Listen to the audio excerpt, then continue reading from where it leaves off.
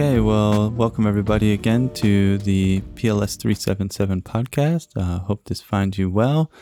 And today I'll, as always, try to keep things short, and I just want to introduce some of the key themes and topics we're going to be delving into this week in the class. I think this is a really important week. These first few weeks we're trying to lay some groundwork, and I think this will help bring in a critical piece of the puzzle that we can draw upon as we move forward. And I think this week we can also already begin to draw upon some of the discussions we've had in the first few weeks of the course. And the topic for the week is thinking about, where do ethics fit into all of this? I mean, ethics is fundamentally the question of what is right behavior? What should we do? What is fair? What is just, right? These are ancient questions. I mean, these are questions that, at least in the Western tradition, are famously picked up by thinkers like Plato or Socrates, and Plato as a voice of Socrates, in a sense, in some of his more famous dialogues. The Republic by Plato is about what an actual just society would look like, politically, economically, and socially. And it's a pretty radical view. We maybe talk about that in the class. But rather than getting into the specifics of what Plato thought or what other people have thought, I mean, the point is that this is an enduring question. And in some ways, this is a question that lurks beneath all of the political and economic dialogues we have, particularly within a system of democracy, right? That democracies are about citizens and then ultimately candidates or political parties or so forth advocating positions. And I think often it goes without saying, maybe it's kind of the underlying subtext. Sometimes it's explicitly stated, but the whole point is this is better for people. This is a better way to do things. This is fairer. This is more just. This is more right. Often progressive parties will say, like, we should tax wealthier people and redistribute it to people who need more help or assistance in terms of education or other social programs or healthcare. And that is, they often didn't use the specific terms of ethics, but what they're really saying is that's more fair, that's more just, that's more righteous. Sometimes, again, they do say that, but it's kind of an underlying pretext for the whole argument. And on the flip side, in many places, not everywhere, what we would call more conservative parties or right-of-center parties will say that tax burden should be minimized, that it is unjust to take people's salary more than is necessary, and that the burden that people pay in terms of various taxes should be kept to a minimum.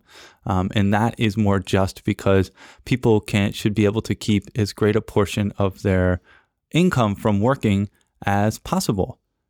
And again, that is a version of what's just. And even if that means that there is less money for spending on other social programs, it's ultimately more fair to let people keep a higher percentage of their income in taxes, right? So, I mean, this is, again, so think about that. That's an enduring political issue that stretches back centuries, if not millennia. And this is an enduring set of questions, and we can see how deeply they're integrated. Like, we can't talk about tax policy and how much taxes should be collected, how should they be spent, what should they be spent on, without thinking about questions of ethics. And that's not, and then we bring in this whole idea of economics and efficiency and scarcity, and that doesn't mean that there aren't limits. But I mean, in some ways, that is the question. Within the limits we have, what should we do? What is the fair thing to do? And we already mentioned that, there's often a position by more conservative parties is people shouldn't be taxed more than necessary. That's an ethic right there. What do we mean by necessary? The law enforcement and the justice system should be, we have a system of justice, right? In the United States, it's called the Justice Department. So what do we mean? What does it mean to carry out justice? How long should people go to jail? What should be the penalty for financial crimes, if we're thinking in a political economy context? And I know I'm just, kind of throwing a lot of examples out here, but I think just scratching the surface here, we can see that questions of ethics, questions of fairness, questions of justice underlie almost all that we do in political economy, right? Because as I made a point earlier in the course, like thinking about the term efficiency assumes some goal, and goals ultimately involve ethics because goals are about what someone should do.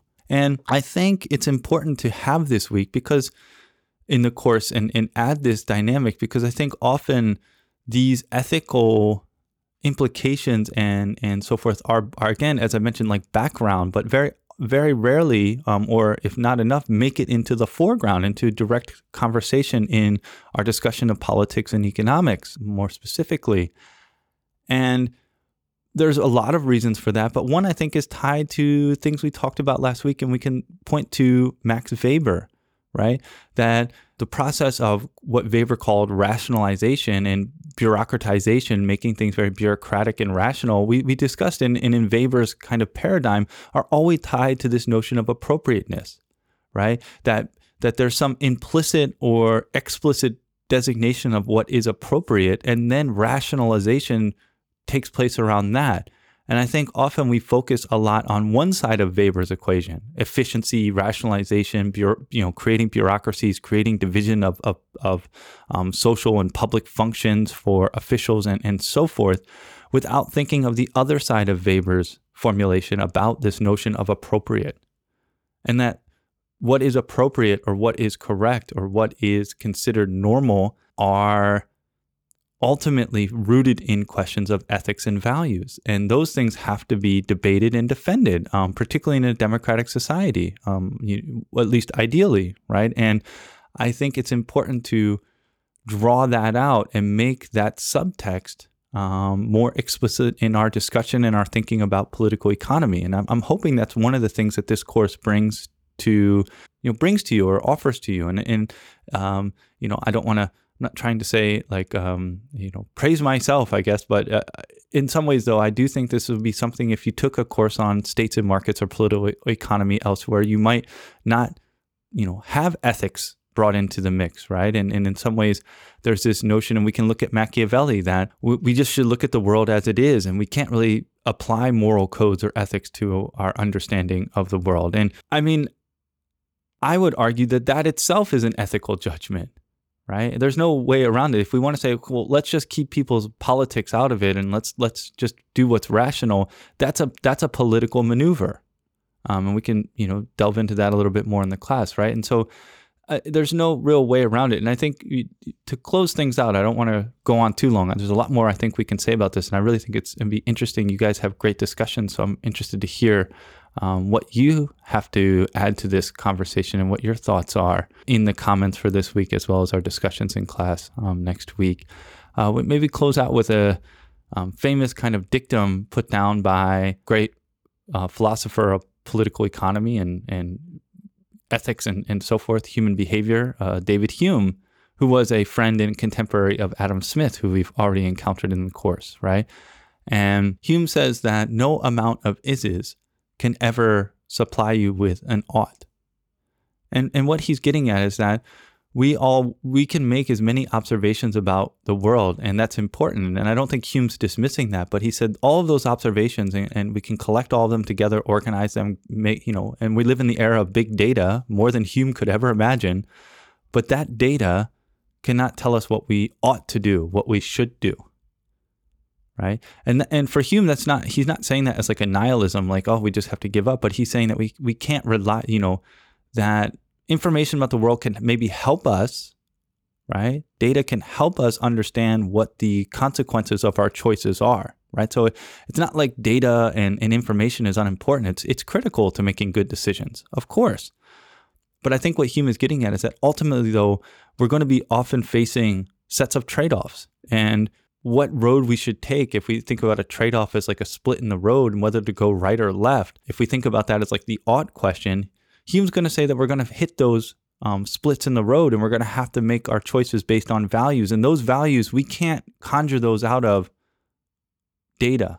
We can use data we say, well, I have this value and I look at this data, and so the mix of my value and this data leads me to want to go left, or the mixture of my values and this data leads me to want to go right.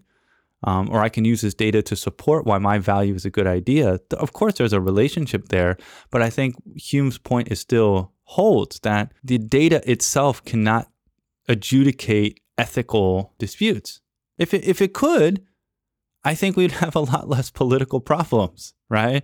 If we could, if there was an algorithm or a computer program that could tell us the right ethical choice to make, I think we would we would have, I guess human society would be a lot easier to govern, I guess, but we don't.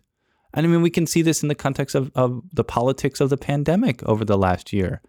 Questions of issues of public health and keeping people separated to minimize spread versus the needs of people who run businesses in bars and restaurants and tourist industry and what have you, who need customers who are going to suffer economic difficulties as a result of this. Do you ultimately say, well, the pandemic and stopping the spread of the pandemic is important to save lives and to keep people safe, so we have to make a choice to make that hard decision? Or do you say, we have to balance the needs of public health with the needs of these businesses?